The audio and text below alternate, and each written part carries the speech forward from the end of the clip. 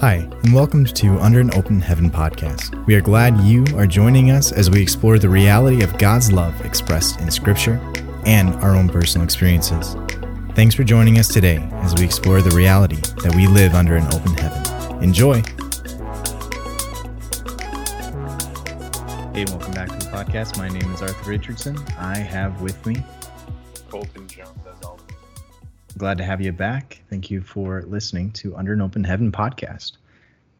Alrighty, so there's been a few things on my heart and on my mind, and I just wanted to kind of talk about one of them in particular. That being, now that I've been in the actual workforce for a while, what does it mean to bring God's kingdom, right? To even pray for your kingdom come. I've just been praying about that, especially since during masses, we pray that every single Sunday, or every time you go to mass, you're praying for God's will to be done and his kingdom to come. I think that's pretty, I don't know, it's so big, so I don't know. I just kind of want to pray through, because I feel like it was a little bit clear when we were, missionaries. Alrighty, so I'm reading from Matthew 6 for the Lord's Prayer. Our Father in heaven, hallowed be your name. Your kingdom come, your will be done, on earth as it is in heaven. Give us today our daily bread, and forgive us our debts, as we forgive our debtors. And do not subject us to the final test, but deliver us from the evil one. And then Jesus kind of goes on to talk a little bit further, and we can kind of circle back to this because I think it's important. If you forgive others their transgressions, your heavenly Father will forgive you. But if you do not forgive others, neither will your Father forgive your transgressions. So I think there's a few different dimensions here. I almost want to say that line on forgiveness almost kind of highlights what it means for his kingdom to come for many people in the normal, everyday life. Right? Well, I mentioned this earlier, but when we were missionaries, it was easy to know the role, easy to know the structure. We went out, we talked to students, to parish workers, to literally everyone that we could, about who Jesus was, who he is, and what that means, expressing Jesus alive in our hearts. In the everyday workforce, I don't necessarily feel like that's not what I'm paid to do, I'm paid to do a job. I'm paid to operate a project, So on a practical level, what does that look like? Since I'm not being paid, I'm no longer being paid to preach the gospel. I'm being paid to do a job. How does that look? And just kind of playing around with that, and just kind of looking at the broader picture. Where I'm at right now is kind of within my workplace is really emphasizing servant leadership and forgiveness and accountability. So I'm a web project manager, which means I'm in charge of a really awesome team, and we develop church websites, which is really cool. So it's still not completely disconnected from the faith, but even still, there's people on my team who are not super overly religious. It's important to navigate other people's comfortability, not just with talking about faith, right?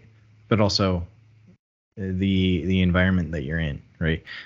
It may not be all that comfortable to talk about your faith in an environment where you're pretty sure somebody's watching over your shoulder and counting your minutes, what are you doing? So that's not exactly an appropriate place for you the mode for you to be preaching the gospel, So I don't know. What are your thoughts? Just right off the bat. Yeah, I was considering how, in my day-to-day work life, how I bring the kingdom to my workplace. I gotta say, I'm really bad at it. Very bad at it. I mean, like the place where I work, it's not a Christian culture or anything like that. There's not any expectation of um, expressing Christian attitudes. But when I started working there, I didn't pray grace before, lunch. I don't. I, Maybe it was because I was concerned about how I'd be viewed, or I didn't quite feel comfortable doing that. Now, whether it was a manifestation of fear with regards to, you know, showing that I'm a Christian or not, or whether if it was just I wasn't comfortable, regardless. Um, Now I do pray meal prayer, and I make the sign of the cross, so that's like if anyone knows that, like, oh, that person's Catholic, and uh, I realized, like, man, the rest of how I act around people at work needs to reflect the fact that I follow Christ. Now I got to think about how I'm going to implement my actual faith in the workplace in an organic way. Because other than just praying before my meal, I mean, like, otherwise, I think that now that at least there's a visible sign that I am Christian, there's probably some level of like scandal uh, around, like, oh, I didn't know he was Christian. Didn't act like it sometimes. And I'm like, thinking, like, yup, that's true, and that's something that I gotta let convict me. The more you express your faith in the world we've got today, the less comfortable you're going to be, and so the more pressure is for you to suppress anything that would signify that you Hmm. believe in Christ. Yeah. And uh, if you're not expressing your faith, you're denying a crucial aspect of yourself, and your faith in turn can suffer because of it. It's not something that's meant to be quiet. Jesus made that abundantly clear. He said, don't put yourself under a bushel basket. Uh, so I am at the point where I'm like, I really need to take myself seriously, because I wouldn't say my workplace isn't hostile to Christianity, at least not in any way that I've experienced. Um, but it's almost a foreign thing to it. Hmm. Um, so to really express myself in a lived, in a faith-based way, is going to be foreign to others, and I need to fight any urge I have to fit in, because, um, yeah, I'm not really, I'm not really supposed to fit Mm. in that case. So, Yeah. uh, yeah.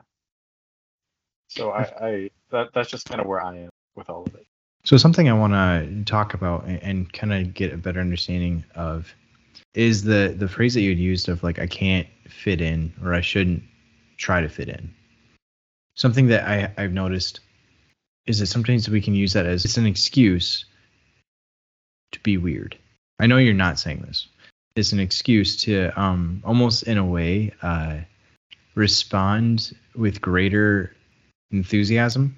It's kind of like it's just a response, right? I mean, if you look at the history of really even America, let's look at it. I feel like politics is a great example, because we all see it.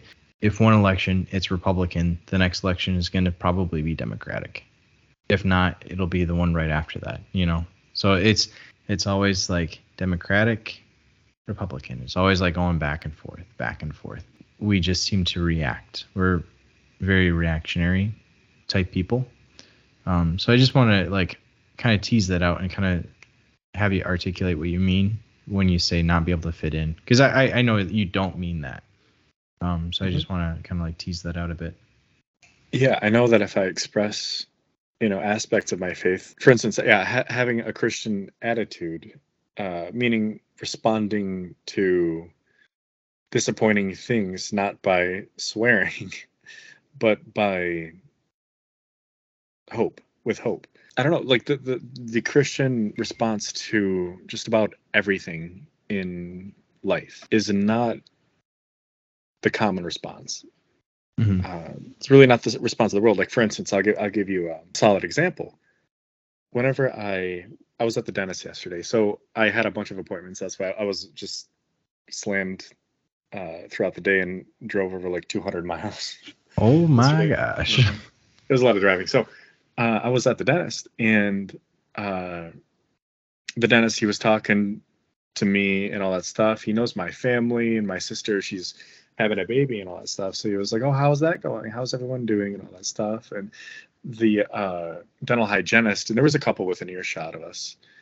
She was like, "Oh, never have kids," stuff like that, and or "Oh, never get married." And honestly, and they were like, "All of us are divorced." So like almost everyone at the office, at least the people who were in the immediate vicinity, had been divorced, and my dentist hasn't been married. It really struck me that, I'm not really exposed often to that being the common thing. Just people's attitude towards marriage being just negative. Like, oh, it's, you're going to have no time to yourself. All of your resources, you're going to have to share it with another person. And kids just drain your money. They do all this. They drain your time. They make you stressed. And I'm like, thinking in my head, like, you really don't understand what it means to be married or to have kids then, because that's literally like part and parcel of the deal. The worldview was completely different to me. And I was just kind of like back in my chair when they were just like saying that stuff. I'm like, yeah, right. Well, it is hard to have that conversation in that setting, right? It just is. It is. And it is very uncomfortable because they're coming from a place of such emotion and I mean, their values are completely different too, because with respect to Christianity, we don't value the physical goods above the spiritual goods per se, because whenever we recognize that, like, for instance, children are worth sacrificing a boat for. Like, you don't need extra physical goods that aren't sustaining your life, or your second house or your fourth house for that matter. I don't know. Like, there are things other than that which you can buy. The values that people have are completely just different than what I'm used to. So of course, I mean, marriage and family is a stressful thing, but it's stressful in a sanctifying and beautiful kind of way, especially if you go about it, with faith and with Christ in mind. Because I mean, I see big families that I know the parents aren't necessarily swimming in money, so it's not like it's not like they're taxed in a way by having children, but the way that they love their kids and the way that they interact with their kids, and that their kids are growing up in that environment of love, is something I think far greater, far more substantial, and far deeper than what I find in the attitude and the minds of those who are only familiar with the values that the world has to offer. And so approaching my workplace, which is secular, from a Christian mindset is kind of in some ways daunting, yes. If I was a person who didn't necessarily prioritize fitting in, which is something I do, I love being able to interact with people, sharing values and all that stuff. But if I know that me and my coworkers don't share those same values, or at least it's not apparent that we do, I know that expressing that I value things like marriage, like family, in actual like Christian values, and believe in God and truth and all of this stuff, that if I express that will jeopardize my chances of fitting in. So that's kind of what I meant. Yeah. is I know that there's a sense of risk when it comes to expressing your faith, but Mhm. it's necessary if you want to maintain your faith. Yeah. To allow that to be expressed in you. Same thing with like love. If you always stifle the love that you feel for another person, it's going to hurt, you know? Mhm. It's going to hurt your relationship with that person. So bring it around. Yeah, I would say I agree pretty wholeheartedly with that. I would say that um, I've had a bit of a perspective shift from that to almost one of like I almost need to fit in. Like what St. Paul says is I need to be all things to all people. And that's really, really difficult to do. When I was working at a company that shall not be named, it's essentially like a trades company. Just for their sake, I'm going to keep them out of the, for their sake and my sake. Anyway, yeah. So when I was working just a normal like trades job in order to help sustain my family during the pandemic, the height of the pandemic, um, I encountered a lot of people who had very, very, very radically different values, you know? And the thing that I found to be the game changer, what allowed me to be able to talk to them, was the fact that I valued them. Like I didn't look for every opportunity to talk about the gospel. I looked for every opportunity to be a source of peace and joy and freedom for them in an organic, healthy relationship. And in that, I found that there were opportunities on, maybe once a week or once a month or something like that to have an actual productive, good conversation, and most of the time it was centered around them and their life, in my current job, I would say pretty much everyone's Christian, right? But just because we're all Christian working at a Christian company doesn't necessarily mean that the kingdom has come. Just because I believe in Jesus doesn't mean that the kingdom has come in their life, doesn't mean that the kingdom has come in even my life in this moment. So I guess my perspective has been one of like, how do I lead this team to be something that's dynamic enough that on a daily basis we value family, we value hard work, accountability, forgiveness, all of these things, like, and it's one thing to say that, and it's another thing to like actually receive a project that you like, as you get into it, it's broken, it's messed up, it's like incomplete, and then turn around and say, hey, this isn't right, can you please fix this, and then let that go. That's very different, like being able to just feel like somebody let you down, but then still treat them in a way that honors them so that they have an opportunity to fix those mistakes, but also forgive them so that they have an opportunity to essentially fix those problems, and you don't hold that against them in the future. I've seen that within my coworkers and myself from time to time. There's this like resistance to genuinely keep my opinion about so and so, that they just make mistakes all the time. They mess up all the time. They tend to not do their work. No, you just caught their project on a bad day.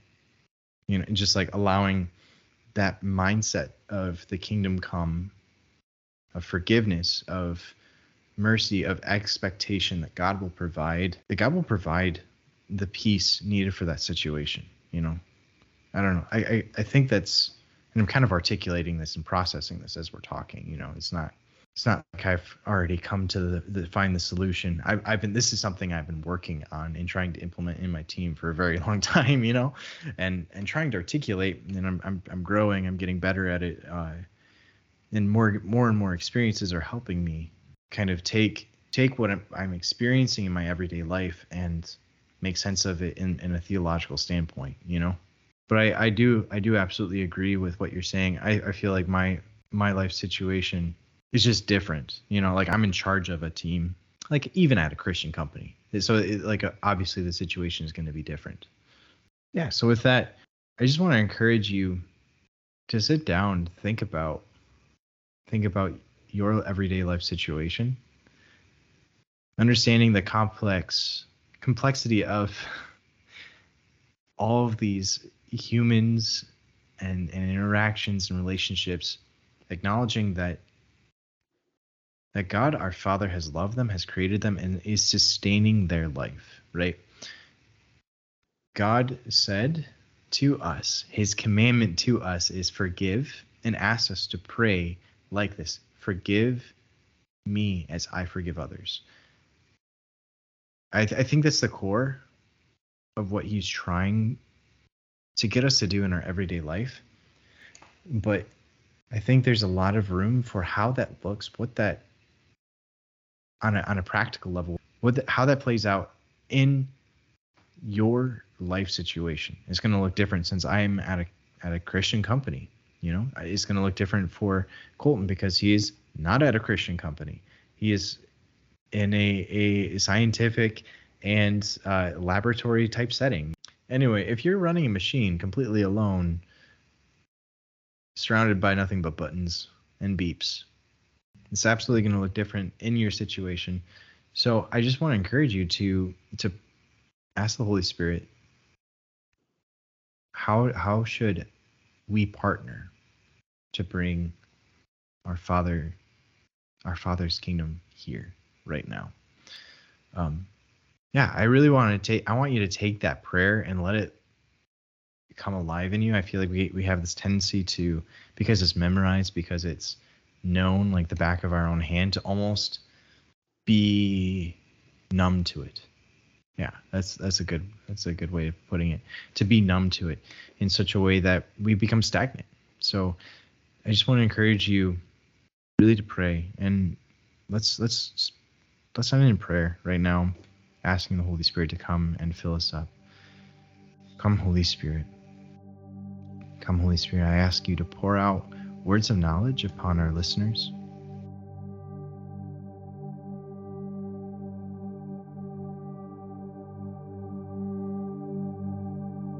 Come, Holy Spirit, show us who we should forgive today.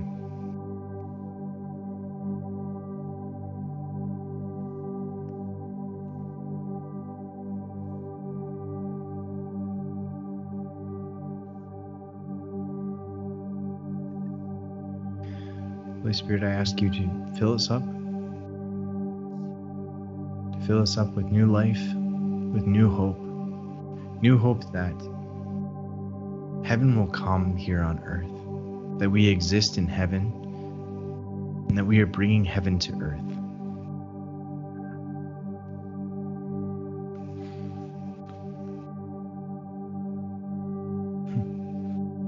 Holy Spirit, I ask you for your guidance that we might not over-spiritualize this and make it more complicated than it needs to be. But just see your will. The simple little things that we need to do, that you are excited for us to do. Lord, we ask you to give us your heart.